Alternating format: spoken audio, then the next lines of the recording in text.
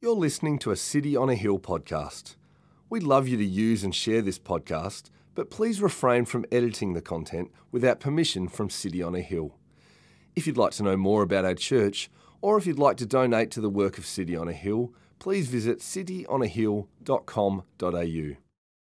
If you have a Bible, please open up to 2 Corinthians chapter 4. Otherwise, you can join me on the phone version. Therefore, having this ministry by the mercy of God, we do not lose heart, but we have renounced disgraceful, underhanded ways. We refuse to practice cunning or to tamper with God's word, but by the open statement of the truth, we would commend ourselves to everyone's conscience in the sight of God. And even if our gospel is veiled, it is veiled to those who are perishing. In their case, the God of this world has blinded the minds of the unbelievers to keep them from seeing the light of the gospel of the glory of Christ, who is the image of God. For what we proclaim is not ourselves, but Jesus Christ is Lord, with ourselves as your servants for Jesus' sake. For God, who said, "Let light shine out of darkness," has shone in our hearts to give the light of knowledge of the glory of God in the face of Jesus Christ. But we have this treasure in jars of clay to show the surpassing power belongs to God and not to us. We are afflicted in every way, but not crushed, perplexed, but not driven to despair, persecuted, but not forsaken, struck down, but not destroyed, always carrying in the body the death of Jesus, so that the life of Jesus may also be manifested in our bodies. For we who live are always being given over to death for Jesus' sake, so that the life of Jesus also may be manifested in our mortal flesh. So death is at work in us, but life in you. Since we have the same spirit of faith, according to what has been written, I believed, and so I spoke. We also believe, and so we also speak, knowing that he who raised the Lord Jesus will raise us also with Jesus and bring us with you into his presence. For it is all for your sake, so that as grace extends to more and more people, it may increase thanksgiving to the glory of God. So we do not lose heart. Though our outer self is wasting away, our inner self is being renewed day by day. For this light, momentary affliction is preparing us for an eternal weight of glory beyond all comparison. As we look not to the things that are seen, but to the things that are unseen. For the things that are seen are transient, but the things that are unseen are eternal. This is the word of the Lord.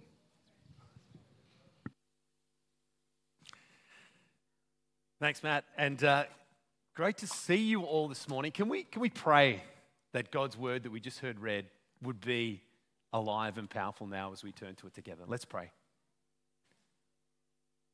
Father God Almighty, we come before your presence as a church community this morning, and we acknowledge our total dependence on you. We acknowledge that your word is light, and that unless you shone the light into the darkness, it remains dark. But we thank you that you have shone the light in the presence of Jesus Christ.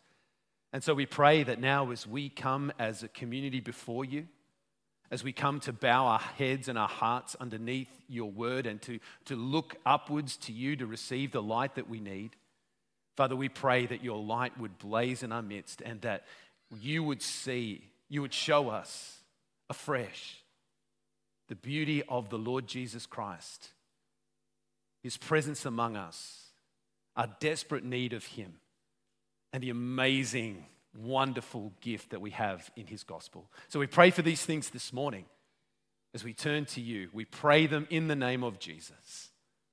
Amen. Well, as we begin, I want to ask a question which I think is a question that applies to all age. Who likes a good story about buried treasure? Anybody? Yeah, lots of you. If you didn't put your hand up, I'm ashamed of you. Like, buried treasure is something that just grabs that part of your heart. And I know this personally because 6 years ago, I was fast asleep, as you are, in the middle of the night when I received a call from my really good friend, Paul. And Paul, we've been friends for a long time. He actually spoke here last year at church. And he said to me, "Do you want to come and look for buried treasure?" And I said, "Yes, of course I do. When do we start?" And he said, "Tomorrow." So I spoke to my wife, Dana, to see if I could go on this treasure expedition hunt, and she said yes. And then I spoke to Ian Scarborough here at church to ask if I could take some of my annual leave, and he said yes. And so 2 days later, I found myself in Montana in the United States, hot on the hunt for buried treasure. And I'll tell you more about that treasure in a moment. But today, in this passage in Corinthians, Paul speaks about a treasure and what a treasure it is. So we're going to look this morning at that treasure, but his focus in some ways is not only on the treasure, it's on the container which holds the treasure. So we're going to look at that fragile container which holds this amazing treasure. And then thirdly, finally, we're going to look at what the impact of the treasure is on the container which holds it. So 3 things this morning: a great treasure, a fragile container, and what results, which is an eternal transformation. So let's look at those 3 things together. So first, a great treasure. Well, the treasure we was looking for, Paul and I were looking for, was Forrest Fenn's treasure. Anyone heard about that? I feel like I've spoken about this a few times in church already. But here's a picture of it, I think, hopefully. Forrest Fenn was a famous antiques dealer in the United States. He was a very wealthy man. And towards the end of his life, he decided that he would put this box of treasure together, which was valued somewhere around the time about 6 million Australian dollars. And he would fill this with jewels and with ancient coins. And he would then bury it somewhere in the United States, somewhere within 5 or 6 states, and that he would then write a cryptic poem pointing people, it's like a treasure map in a poem, towards this treasure. And he said, if you find this treasure, it's yours. You can keep it. And as you can imagine, that got people's attention. Got my attention, it got Paul's attention, and we found ourselves with many thousands of other people on the lookout for this treasure. Thousands of people went to find it. 5 people died in the attempt. It was a global treasure hunt. Well, the Apostle Paul speaks in this passage of 2 Corinthians about a far greater treasure, but a treasure that's also hidden. And he speaks about this treasure in verse 4. He calls this treasure the light of the gospel of the glory of Christ, who is the image of God. So what's this treasure? Paul says the treasure is the light of the gospel of the glory of Christ. Christ is the Greek word for Messiah, Messiah, the Hebrew word for Messiah. And he's speaking, of course, about Jesus. He says Jesus is the treasure. Now, I know that, like me, you're sometimes saying, oh, couldn't we get back to Forrest Fenn's treasure? That's really exciting. But Jesus as the treasure, sometimes we even wonder, is this news about Jesus even a treasure? Well, in verse 6, he says, "For God who said, 'Let light shine out of darkness,' has shone in our hearts to give the light of the knowledge of the glory of God in the face of Jesus Christ." So what's Paul speaking about here? He says, in the very beginning of time, if you could wind it back and you could be there when there was nothing. Paul says, in the beginning, God said, "Let there be light." And there was. Light shone into the world through the word of God. And then he says, now God has done a miracle which is no less impressive. He has said, "Let there be light" in a human dark hearts, and light shone into our hearts, changing everything. And he's speaking, of course, from his own testimony. Yeah, someone's testimony is their own encounter with God. And you know, I'm sure, Paul's testimony. Paul was a Jewish rabbi. He was educated in the law, and he heard about this new gospel, this new good news about Jesus, and he didn't think it was treasure. He thought it was rubbish. In fact, he thought it was a disease that needed to be stamped out. And Paul was on the road to Damascus, ready to do just that, to stamp out, persecute these new Christians, when suddenly the light shone, the blazing light shines into him so bright that he's blinded. And then over the next days, God opens his eyes and he shines the light into Paul's heart, overcoming the darkness. And Paul says that's the treasure. And if you're like me, that you've heard this many times before. Most of us here have been Christians. We've been following Jesus probably for a long time, many of us. And we know it's a treasure. We know that, remember that time, how precious did that grace appear the hour we first believed, as John Newton wrote. And we know that time when we were in darkness, we were caught up in our sin and our emptiness and our hopelessness, and then the light of God shone into our hearts. But you were saved through Jesus, but it's very easy to get complacent about that, isn't it?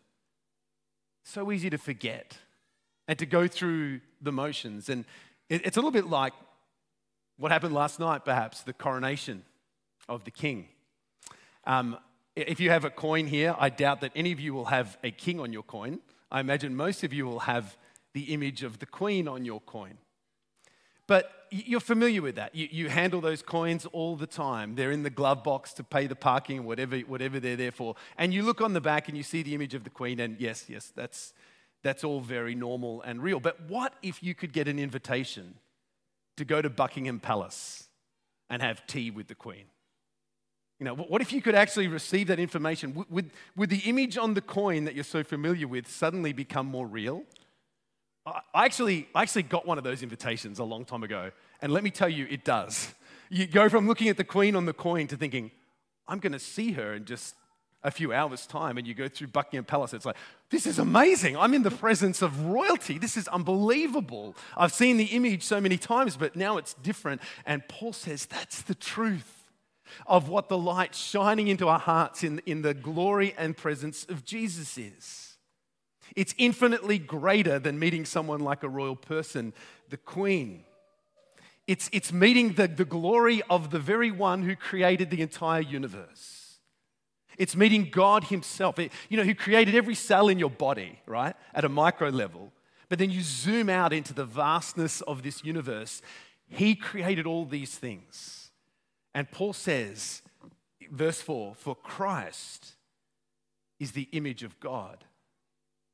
So the one who shines into our hearts, the presence and the person of Jesus, is the image of God. God himself is in Jesus Christ, showing his power, his compassion, his mercy, his love, his beauty.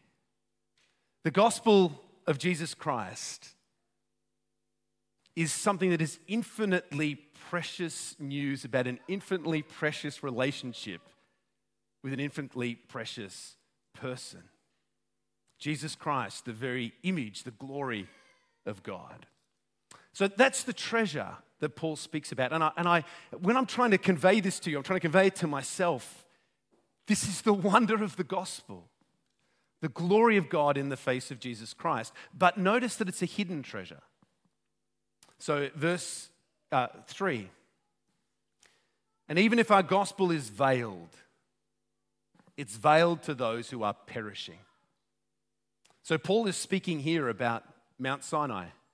He's referring back to the Old Testament. And you might remember that when Moses would come down from Mount Sinai after meeting with God, his face would shine so brightly that the people would go, we can't look. And he had to put a veil over his face to hide the glory of God. And Paul says it's like that today. Not everyone sees this treasure for what it is. Many people have a veil over their face. They can't see. It's a little bit like on a day like today, actually. You can look outside and it's grey clouds and it's sleet. And in fact, I can hear it now. It's one of those cold, grey days. But if you were to be like Matt and be coming from a plane down from Cairns, and as you're flying over Victoria, all you can see is the bright, beautiful sun. The sun's still shining. The gospel's like that. The sun's still shining, but for some of us, it's veiled in a dark grey world because we just can't see the sun shining. And the reason they can't see, Paul says, is not because they're not intelligent. It's not because they're not interested. It's not because they're not even open or searching. 4 verse 4. In their case, the God of this world has blinded the minds of unbelievers to keep them from seeing the light of the gospel of the glory of Christ, who's the image of God. See what he says? They're blinded by the God of this age, the God of this world. Who's that? It's Satan. The Bible teaches that Satan blinds the minds of people so they can't see the glory of the gospel of Christ. If you can see the glory of the gospel of Christ now, it's because God in his mercy has lifted the veil from your eyes. The sun has blazed through because he's lifted the veil. But for many people in our world today, the gospel is veiled. The God of this age has blinded their hearts. Jesus himself tells us that his kingdom is like a treasure. You might know where he says, Matthew 13, verse 44. He says, the kingdom of heaven is like treasure hidden in a field, which a man found and he covered up. Then in his joy, he goes and sells all that he has and he buys that field. See what Jesus is saying? It's like you're walking in the field and you stumble on something, which I wish had happened to me with Forrest Fenn's treasure. It didn't. But then it's the gleam of gold. And you go a bit deeper and you discover this is a treasure hoard. And then you cover it over and you quickly go and you sell everything you have to buy the field so you get the treasure. And when the gospel of the glory of God, the veil is lifted, you see how beautiful Jesus Christ is. And he is worth everything. He's worth losing everything to get that treasure. But the truth is that for many people, they kick and they look and they this is not worth it. Maybe it's not a worthless thing, but it's an irrelevant thing to me. And they walk on past. So Paul speaks about this treasure, buried treasure, but the treasure which is the gospel of the glory of God in the face of Jesus Christ. So that's the treasure. Now, secondly, though, his focus in this passage is not so much on the treasure, as amazing as that is. We've been looking at what that treasure is the last few weeks, but on the container that holds the treasure, which is a very fragile container. Well, the container which Forrest Fenn's treasure was held is here. I think I've got a photo of it for you.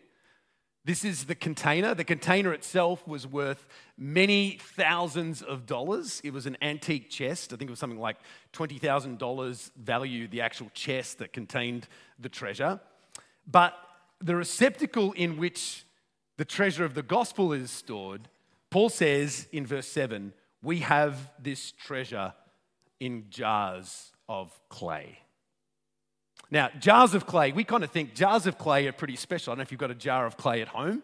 It's probably pottery. It's probably maybe it's something valuable. It's on a shelf or something. But in the ancient world, jars of clay were the equivalent of plastic bottles or plastic takeaway containers. They were super cheap.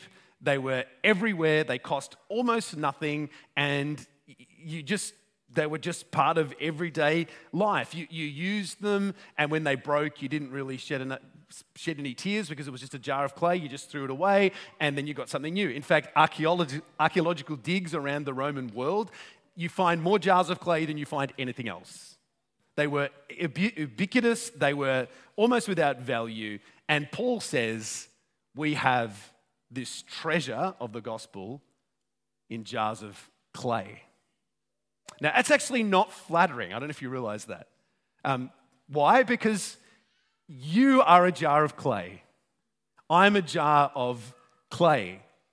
It's not that flattering because the point is we're not particularly impressive. Jars of clay were not impressive. You are not impressive. I am not impressive. Our bodies are already decaying. We are all dying. Some of us more quickly than others, but we are all jars of clay. We're here today, we're gone tomorrow. We're created from the dust, to dust we will return. We're jars of clay. And so what's the point? Paul's point for the Christians in Corinth who were so puffed up with their importance, and they're so puffed up with their spiritual gifts and they're famous preachers and their power and all of these things. And he goes like, we're jars of clay. We've got an incredible treasure, but it's stored in jars of clay. Why? To show this surpassing power belongs to God and not to us. Not about you. That's easy to read, that we have this treasure in jars of clay, but it's difficult to really grasp because we're often very focused on our jars of clay, aren't we? And you think, yeah, I can think of that bodybuilder. You're always focused on the jar of clay, or the diet freak, always focused on the jar of clay. And that can be true, but it's also much true at a deeper level. As people and as Christians, we tend to be impressed by the jars of clay, don't we? I'll give you an example. Preachers, I don't know about you, but throughout my Christian walk, I'm often impressed by a really powerful preacher, charismatic preacher. I'm like, wow, that's amazing. I'm really impressed by that receptacle, that jar of clay. And this was brought home to me a couple of weeks ago because I told my mum that I was getting some help from Matt Keller in preparing my sermons. Matt Keller is one of the pastors on the team here. Matt Keller is pretty awesome. But it got back to me that I'd been getting personal help from Tim Keller with my sermons. And you might know, Tim Keller is probably one of the more famous Christian preachers, teachers on the planet at the moment. And I was like, Mum's telling everyone, Andrew's getting personal help from Tim Keller. And I was like, you keep saying that, Mum. That's wonderful. I'm Tim Keller's star pupil. But my point is, it's easy to be impressed by jars of clay. It's easy to be impressed by someone who looks strong or is capable or is powerful or is charismatic. It's easy for us to be impressed by that. And it's the same as churches, isn't it? It's easy for us to want to be the kind of impressive church. Us to want to be like the Corinthians, to have power and charisma and to say, yeah, we've grown to this and we've done that and all things are happening and it's amazing. But Paul's point, and that to the Corinthians, the Corinthians was saying, well, Paul, that's part of your problem. You're just not impressive. You're just not impressive. You're a jar of clay. And Paul says, yeah, exactly. And the point is, it's not about the jar of clay. It's about what's contained in the jar of clay. Paul says, our message is not about us. It's about Christ. We're just jars of clay. And this is interesting for us practically as well, because I think often we as Christians, as we relate to one another, and also as we relate to those who are outside the church, we can kind of want to present that our jars of clay are more impressive than they really are. That who we are as Christian people is more impressive. We want to highlight the strengths that we have. And it can feel a little bit like one long job interview. You know what I mean? Many of us have done job interviews, and you know how job interviews work, right? The point is not to present who you really are, but to present who you would like to be and who you think the employer wants you to be, right? So it's a dance. You're in the job interview and so, okay, tell us about your strengths. And, easy answer. Probably 5's enough. Do you want me to give more? Another 5? These are my strengths. And they go, okay, so tell me about a weakness. And in the job interview, you think, well, actually, there is a real weakness I have. I just find that I'm just too diligent. Sometimes I just work too hard. Other times I'm just really too good at my job and it can make me, that sort of stuff. You're not giving anyone weaknesses. You're selling yourself the whole time. And that's the dance of the job interview. And sometimes as Christians, we kind of do the same thing, don't we? We kind of like, I want you to see my strengths. I want you to see my progress in the Christian faith. I want you to see how well I'm doing, how strong I am. And if you could be like me, then you'll be on fire as a Christian. And I want you to see my glare of shade. Look at me. And we do it sometimes without even thinking. And what the danger with that can be is that we present an image of ourselves that's not true. And a greater danger is that we can actually, instead of pointing to the treasure which is in us, we actually are pointing to ourselves. And we can do that as churches too. We can do it as individuals. Look at me, aren't I great? Instead of look at the beauty of the glory of Jesus. He's great. It's a risk, it's a danger, it's a problem. But Paul's point is that his weakness actually equals God's power.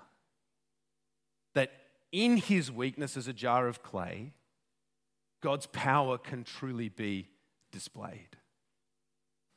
Paul makes this point frequently, over and over in the book of 2 Corinthians. But it's one that we sometimes need to hear, because I think we often think that when we're weak, we ask for God's help and he makes us strong. But Paul's teaching seems to be more that when we are weak and we ask for God's strength, God shines his strength through our weakness. He doesn't automatically replace our weakness with our strength. More often, he allows his strength to show through our weakness. It's what Paul means when he says in verse 8, we're afflicted in every way but not crushed, perplexed but not driven to despair, persecuted but not forsaken, struck down but not destroyed. Paul says his weakness has actually been the channel in which God's power can flow. That he's a clay jar, and actually he's a cracked clay jar. And as he's cracked, that the light of the glory of the gospel which contained in him can blaze through the cracks and reach out into other. When he's weak, he says, then I'm strong. So a great treasure, a fragile container, and then finally bringing an eternal transformation. Forrest Fenn's treasure was discovered during COVID, actually.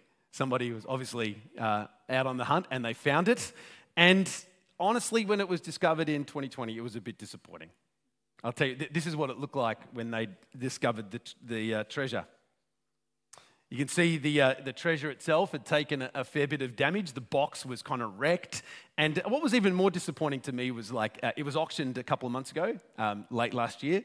And when it was auctioned, instead of the $6 million that I thought it was going to be, it was only $1.8 million Australian dollars. Yeah, I know that's a lot of money, but not quite the same as $6 million, is it? And I wonder what some of the people who invested their life savings trying to find Forrest Fenn's treasure, and some people did, I wonder what they thought when they realized it was only worth $1.8 million. And I actually wonder about what the families of the 5 people that were killed trying to find that treasure thought. Was it worth it? I don't know. I don't think so. But the treasure we have in the gospel of the glory of God in the face of Jesus is worth it. Because that treasure of the gospel that's contained in a fragile clay jar is worth it because it's eternal. So look what Paul says, verse 14. Knowing that he who raised the Lord Jesus will raise us also with Jesus and bring us with you into his presence. The gospel means resurrection. It means new life. Broken clay jars will be resurrected. Our bodies will be resurrected. We will experience the new life of Christ for all eternity. And I love these words in verse 16. So we do not lose heart. Though our outer self is wasting away, our inner self is being renewed day by day. For this light, momentary affliction is preparing for us an eternal weight of glory beyond all comparison. Hear those words? These might be some of the most beautiful words in the whole Bible. Light, momentary affliction, preparing for us a weight of glory. Light, momentary affliction? Is Paul serious? Have you read what his afflictions look like? Do you remember back in the first chapter of 2 Corinthians when he says that we were overwhelmed by trouble? It was like our ship was being overloaded and was going down beneath the waves. He said we'd even got the sentence of death. And he says, light, momentary. Light, momentary afflictions. How can he say that? light and momentary afflictions, because he can compare them to the weight of glory. So I don't know, maybe this morning, I'm sure this morning, all of us have afflictions of some kind. Some of us have afflictions that are particularly heavy. The weight of them is bearing us down. We agree with Paul and say, yeah, it's like I had the sentence of death. Light momentary afflictions compared to the weight of glory. You know that? This is a treasure, Forrest Fenn's treasure, $1.8 million. That's not going to last. But the treasure which Paul speaks about is an eternal treasure. And now the frail vessels that carried around the jars of clay, yeah, we're battered and bruised and one day will be finally shattered. But the treasure itself is eternal. Doesn't fade or perish or rust. The weak, the frail, the laughable, the pathetic in the eyes of the world. The things that are often last will one day be first. And there'll be a weight of glory that will make the universe cry out in wonder. That's your future. That's my light momentary afflictions now, a weight of glory then. I want to finish this morning by sharing with you a story of someone who profoundly influenced me. A really godly man, a gospel minister. He was the minister of my first full-time Christian employment here in Geelong at St. John's Highton. His name was Ross Green. Some of you might know Ross. Ross was the reason I came to Geelong, actually, because he was a strong gospel man. He was a fine preacher, he had a sharp mind, he was a very good musician. He was leading a community of faith that had been faithful for a long time and had really grown. And I was in Melbourne and I wanted to come to Geelong to learn from this man, to learn from his strength. And I did. I learned so much from Ross's strength. Learned so much about the way he conducted ministry, about his faithfulness in preaching the word of God, in leading God's people. There was so much to learn. But I'll tell you something, I learned far more from his weakness, far more from his brokenness. Because soon after I spent time with Ross, he was diagnosed with a very unusual disease. It was like Alzheimer's. It wasn't Alzheimer's. It struck him when he was relatively still a young man, not much older than I am now. And over the next years, the impact on Ross was terrible.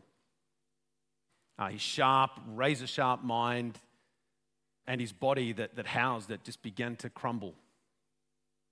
And the last time I saw Ross, he was in a care home with much older people who were suffering from dementia. And I came into his room and there were people in the common room who were babbling and shouting, and it was very confronting. And Ross said to me, he said, let's go for a walk. And we went through the common room and he spoke kindly and gently to a lady that was yelling out. And then we walked outside and we shuffled along. And as we were walking, I was grieving that this man who had been so dynamic, who had been so powerful in his ministry, here he was, just a broken shell. And sometimes his eyes would glaze over and he didn't really be there. And then he would come back again. And as I was grieving this, we were shuffling along, and then out of the blue, he stopped and he looked at me and his eyes were clear. And his face was shining. And he says, Andrew, I've learnt this. It's a theology of glory. A theology of glory. And I looked at this man whose body was broken, whose mind was shattered, but whose face was shining. He said, it's a theology of glory. I learnt, I think, more in that moment through his weakness and his brokenness than I ever did through his strength. He was a clay jar. But as that jar was shattered and broken, the light of Christ, which had always been there, was shining brighter and brighter and brighter, and he knew it. He knew it. Ross died a couple of days ago. But he now knows the truth which you can grasp. He knows the truth of the treasure of the gospel of Jesus Christ, the glory of God, the image of God, the truth that if you will come and receive the treasure that is available to you, if you will pray that God will lift the veil, and if you've been a Christian, He's lifted before, will lift it again. If you will put your hope in the treasure of Jesus Christ, and that treasure will inhabit the frail receptacle that's your jar of clay. And in your weakness, and in the afflictions that you will experience right now, maybe you are experiencing, the treasure doesn't lose any of its treasure by being contained in a jar of clay, because on that day you will have something that is eternal. Something that does not end. Something that will be good for eons, ages, eternity to come. These words are true of Ross, and they can be true of you and me. Verse 18, as we look not to things that are seen, but to things that are unseen. For the things that are seen are transient, but the things that are unseen are eternal. The light of the glory of God in the face of Jesus Christ. I'm going to pray for us. And as I do, I'm very conscious. I've had COVID this week. Like God uses, I pray, the weakness that I feel this morning as I'm speaking God's word to you. I pray that God would reach through that, would shine the glory of Christ. Then after I pray, we're going to come and we're going to share together in communion. We're going to fix our eyes on the Lord Jesus. So let's pray. Father, show us again your glory in the face of your Son. Lord, we pray, take from us the pride in our jars of clay, in our achievements, our abilities, our performance, our strengths. Take that away, Lord, and show us the beauty of the Lord Jesus. Thank you, Lord, that you remind us of our weakness so that we might receive your power and strength, that it might work through us, that this surpassing power would be seen to be not from us, but from you.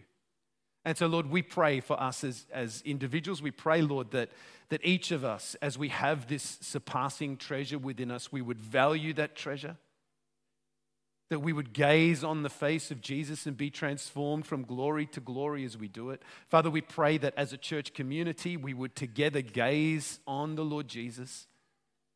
Lord, we ask your forgiveness for the times when we focus on ourselves, we focus on human strength. Lord, we ask that you would work in our church, that you would work in our midst, and that you would shine your light into this city of Geelong, into the world in which we live. You said, let there be light, and there was light. Shine it in our darkness again, we pray. We ask it in the name of Jesus. Amen. Musicians, if you... Thank you for listening to our podcast. If you'd like to know more about our church, or if you'd like to donate to the work of City on a Hill, please visit cityonahill.com.au.